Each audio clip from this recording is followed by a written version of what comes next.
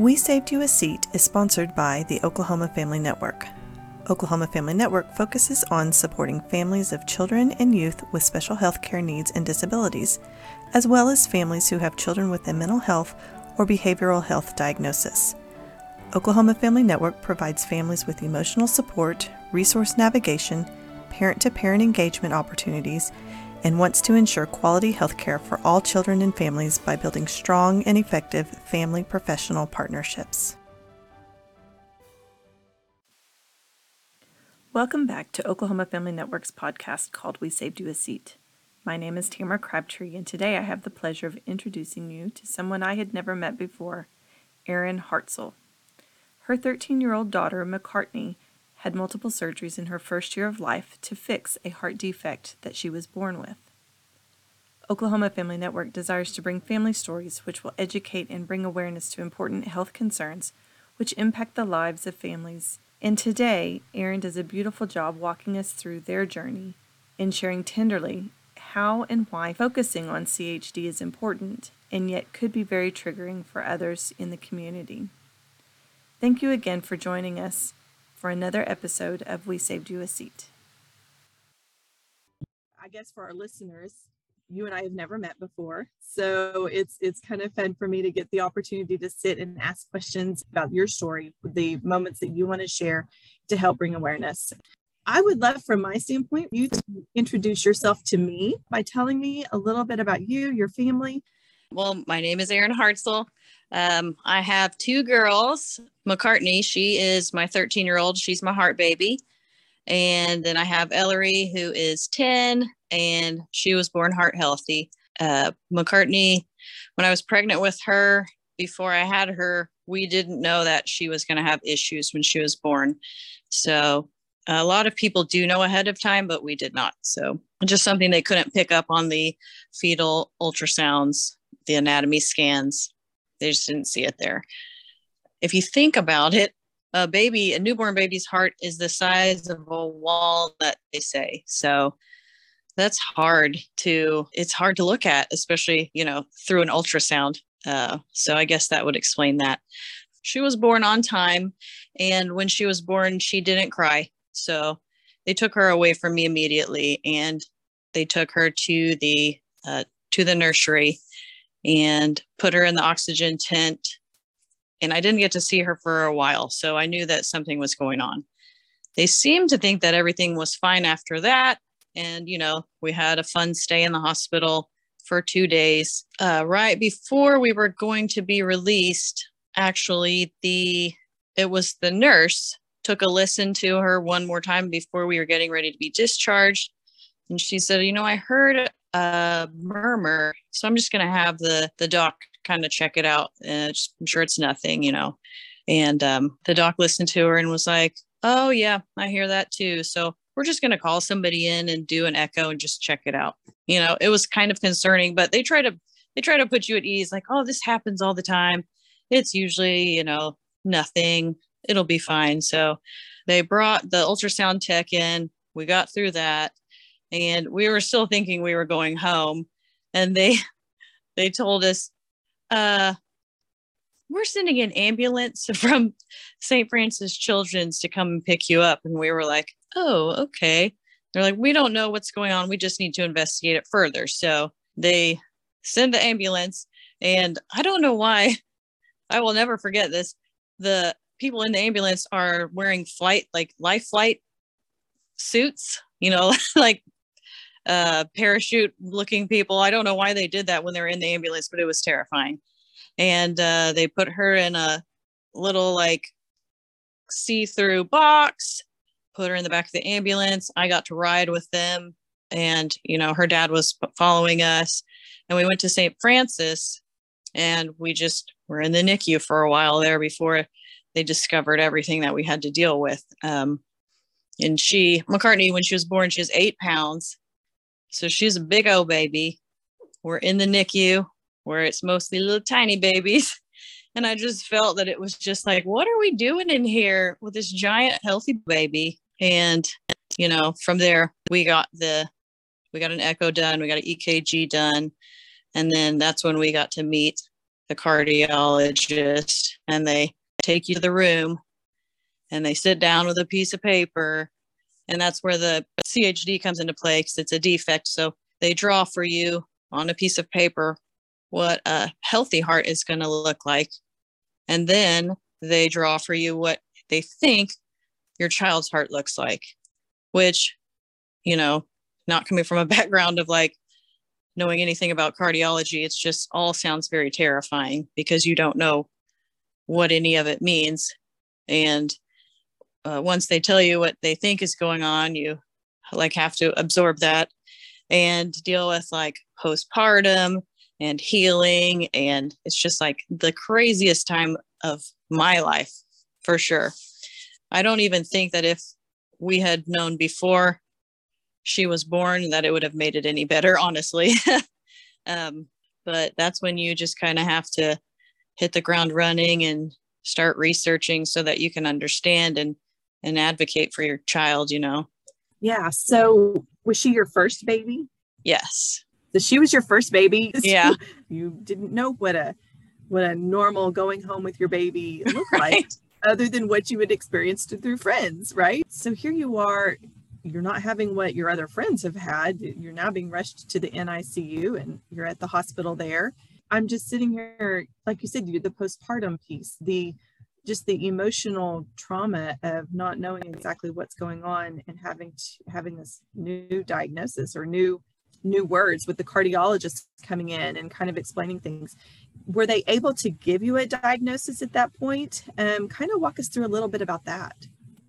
Yeah, well, of course, the doctor was like, we don't know 100% because we can't see very well around the backside. But what we think that she has is called total anomalous pulmonary venous return. So you just have to kind of break that down. So total means all of it. Anomalous, they stray from what they expect to be happening. And then the pulmonary venous return is the blood that is oxygenated from the lungs, how it gets back to the heart. So it returns to the heart. So they thought that all of the pulmonary veins were emptying into somewhere other than where they're supposed to. So the reason why she was having trouble feeding, latching on, blue around the mouth, blue toes, was because she wasn't getting 100% oxygenated blood through her body. And I don't know for sure, but I think they passed a law after McCartney was born that they put a pulse ox on all newborns. I'm not sure, to measure their oxygen saturation levels, because it's the cheapest, quickest, easiest way to spot issues, heart issues and other issues like that. And I think, a normal healthy baby's saturations are 99 to 100. She saturated in the lower 90s, upper 80s. That's the first diagnosis. They did also say she had a very large atrial septal defect, so a big hole in between the chambers of the atria.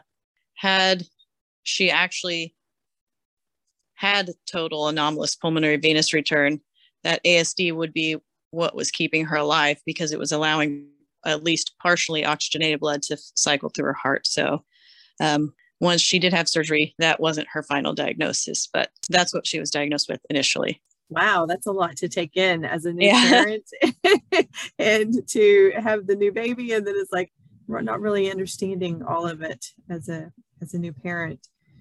Okay, so now walk me through the next step. Were y'all able to stay there? Were y'all transferred again? Kind of walk us through the next little bit, taking care of this first piece to the puzzle.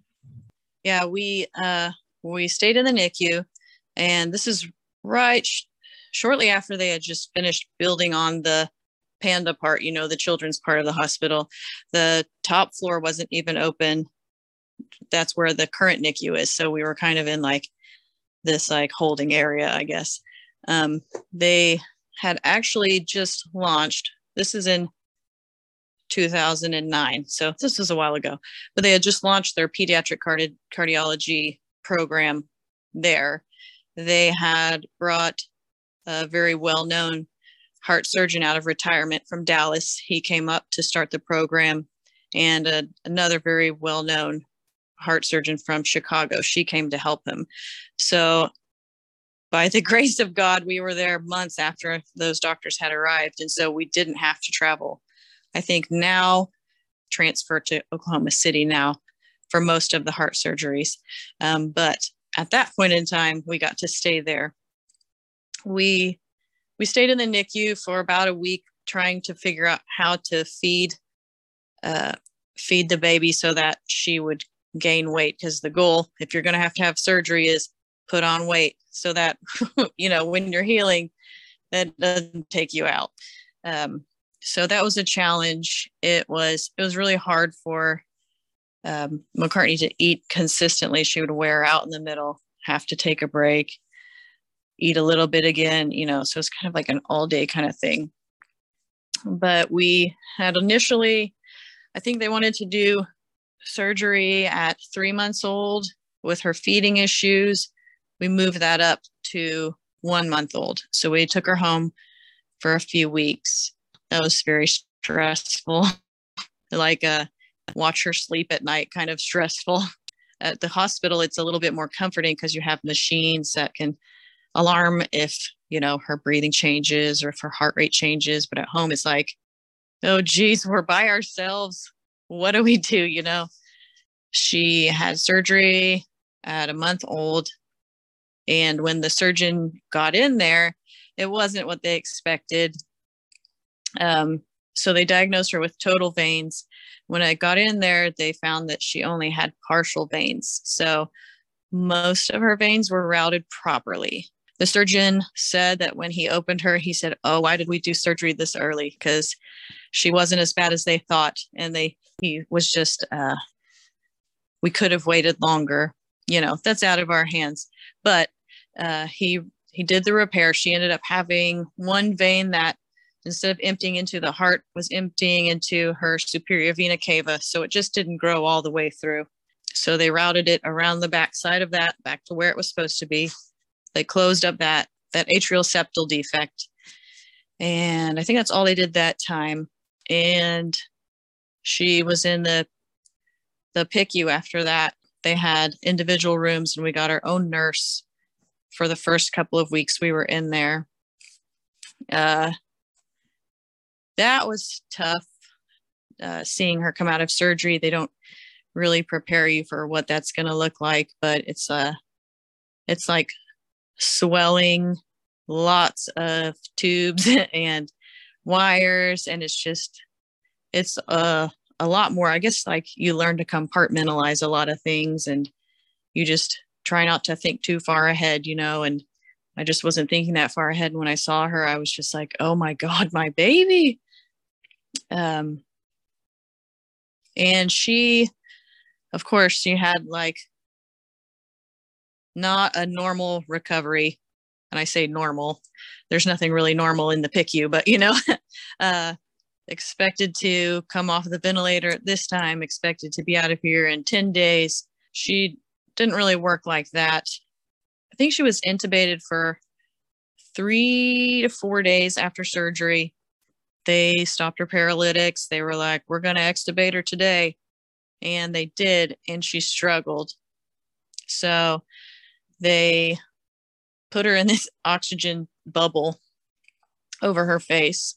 And they thought that would be good enough, but it wasn't. So she had the nasal cannula. She had that for quite a while. We spent 2 weeks in the NICU or the PICU, and then they were like, we're going to move you up to the surgical floor, because we started to try to feed her, and she could take a little bit through the NG tube. She couldn't eat with her mouth yet, so we were feeding her through the NG tube. Once we started to get a little bit more than what she was tolerating formula in her, she would just projectile vomit right away. So we knew that something was going on. Why can't she breathe by herself? Why can't she eat? And it took us, God, we had chest x-rays every day. They had to put in the central line. They had to do a lot of things. Finally, they said, let's do a swallow study. So they take us down to radiology. I had no idea this is how they do this with babies, but they feed them a bottle with the contrast. They put them in like a half tube, and they strap them in and they flip them upside down, and they have like a live action x-ray, I guess. And I remember the surgeon was standing behind me because I had the lead gown on. So she was standing behind me, and she looked up at the screen and she goes, oh, yep, there it is. And I'm like, what is? And she said, you see that diaphragm? That's supposed to move whenever she swallows in. It's not. And she said, we checked that nerve when we closed her up and we know it was good.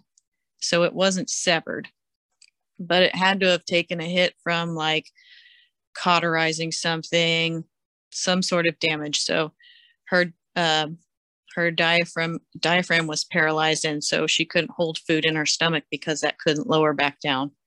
So that was good news because we didn't have to have surgery to fix that. I think it was around that time they were like, you're just going to have to tube feed her until that nerve heals. Okay, we can handle that, So they said that that's probably what's causing her oxygen issues too. So we had to stay in the hospital until we got her in saturations around 95, 96. And it was around that time that they said she also has another issue with her heart. She has a bicuspid aortic valve, which most people, when you're born, you have tricuspid. So you have 3 flaps. She only had 2. She was doing fine with that for now, so we're not going to worry about that. We spent 31 days in the hospital. We went home, and with NG tube, we had to take a class on how to drop that in case she ever got it out, which she did, of course. Babies are crazy. And we had to watch the videos about shaking babies and all this stuff to get to leave. We had to pass the car seat test, we had to do all that stuff. We finally got to bring her home, and that was a whole other set of stresses. Again, don't have machines to let you know if she's having problems. Tube feeding all the time. That we did okay with. We had to write down everything that went in and went out. So we had to weigh diapers. We had a notebook full of the ins and outs. We had to take her and weigh her every week at her doctor's office. 3 months, I think, was how long she had that tube. So it really, in the grand scheme, it really wasn't that long. In the time, it seemed very stressful to wash like 1,000 of those little tubes and syringes and flush and all that stuff. But we finally got that tube out. Shortly after we got her tube out, her aortic valve started causing issues. It made her head swell up really big, and she was really red. And so the cardiologist was like, we got to do something about that. So we took her to the cath lab, and he did a balloon procedure, kind of like, an angioplasty. Popped a balloon up in that valve and opened it up, and that worked great. We stayed in the hospital one night, got to go home the next day.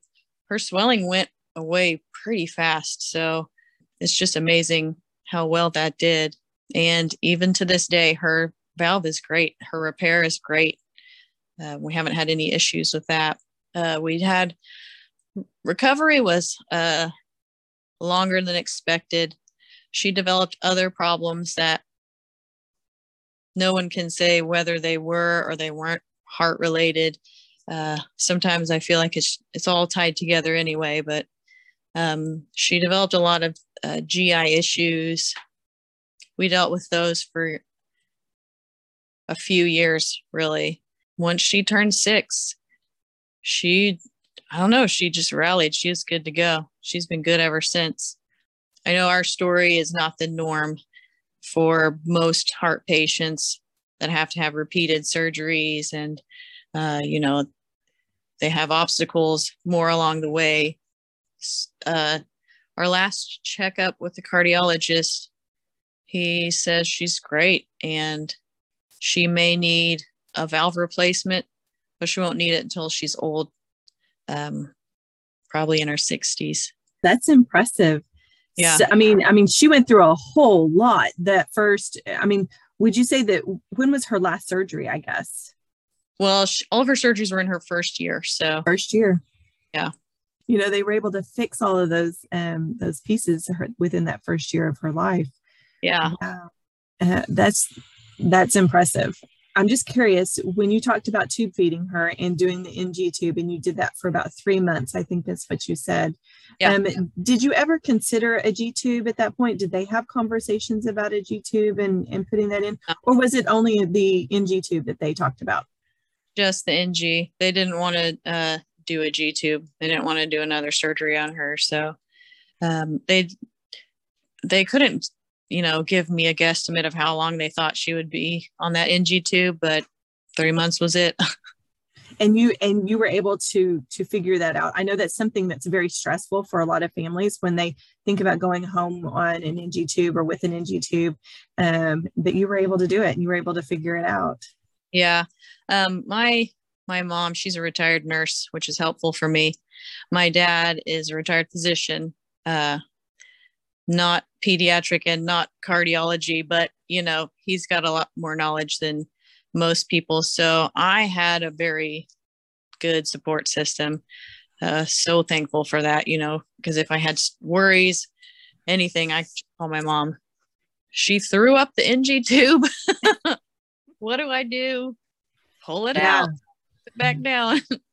Having medical background in your family is pretty nice to have as a great resource alone, for sure. So talk to me about some of those resources. I mean, you talked to your parents were an amazing resource, it sounds like.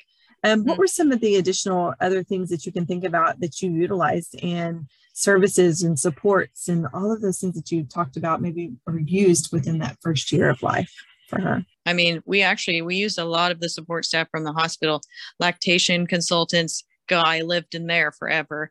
We did, I think it was speech pathology that got her eating on a bottle, which strangely enough, the things you learn from these experiences, normal nipples on bottles, too fast for a heart baby.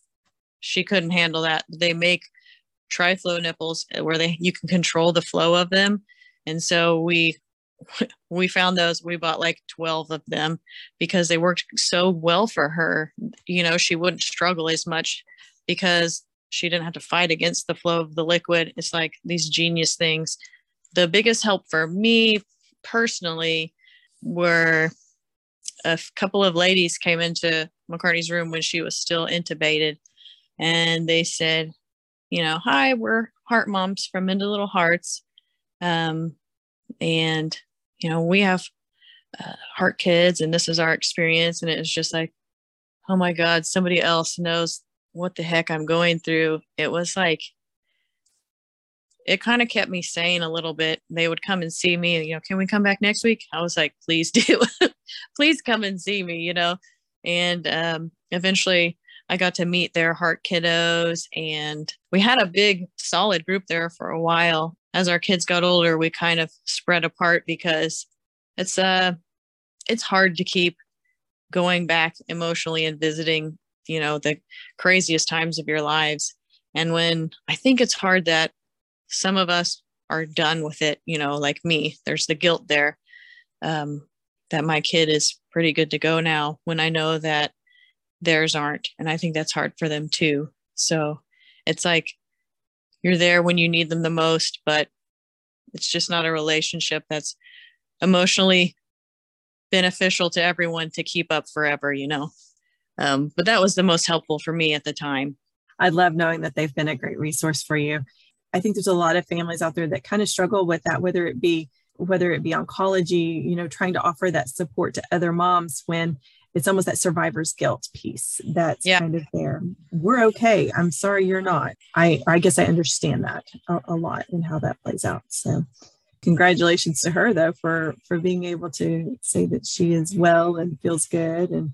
And talk a little bit about the development piece. Because obviously if she spent that first year going through, surgeries and those hospital stays, and obviously she was in the hospital for several weeks after that first surgery. So Was there any delay at all with her development, her physical development? It wasn't anything completely noticeable. Nothing her pediatrician was concerned about. Most babies walk at like, I don't know, a year. She walked at like 13 or 14 months. So she really, really wasn't that far behind. I was kind of shocked about that. We did hospital stays for her GI issues too. And trying to communicate that with teachers and stuff, and try to educate people to come on this journey with you, and we were really, really lucky to get a really good pre-K teacher who just kind of, she was a champion for Mac and kind of helped her through. But it sounds like she was never really delayed, super delayed by any means. So that's impressive once again.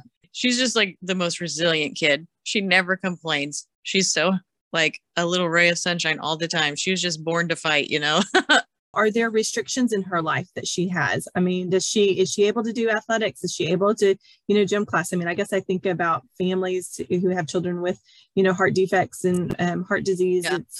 There's like some restrictions in their life. Yeah, some kids do have restrictions. She has none. She's not a super athletic kid. She's my artsy, sketching, loves music, that kind of kid. So when we go riding bikes and she lags behind, I don't think it's because of her heart. I think it's just because she's not that athletic, she's allowed to do whatever she wants, really. I mean, you can't get any better results, I guess, than what she's experienced at this point. So I know that first year was so hard for you guys. It's a really big stress. It really is. And that's something I talked about with some of the other heart moms, about kind of the toll it takes on you, because when you're trying to, make sure your kid stays alive, other things get pushed back, and it took us 5-6 years for us to be 100% worry free. And that's not the case with most people. Most people are worry free until they know that the next surgery is coming when they're 10, or when they know that eventually their heart transplant is going to reject and they're going to have a new one. It's just like, I feel like we're the lucky ones, we'll co-parent together better than we did when we were together. You know what I mean? So, so we are divorced, but we have a great relationship. The kids are number one. And my second daughter, she was born with issues, not heart issues, but other issues too. And so, we've gone through it twice, really. After you've had a baby with a heart condition, did y'all navigate that differently when you were pregnant again for the second time? Were there things that they looked at and kind of just making that decision to have another one? The chances of having another one with heart issues pretty low for us. So we weren't that concerned about it. We did have the big fetal echo where we had the cardiologist in there scanning everything. She was great. Everything was fine with her heart.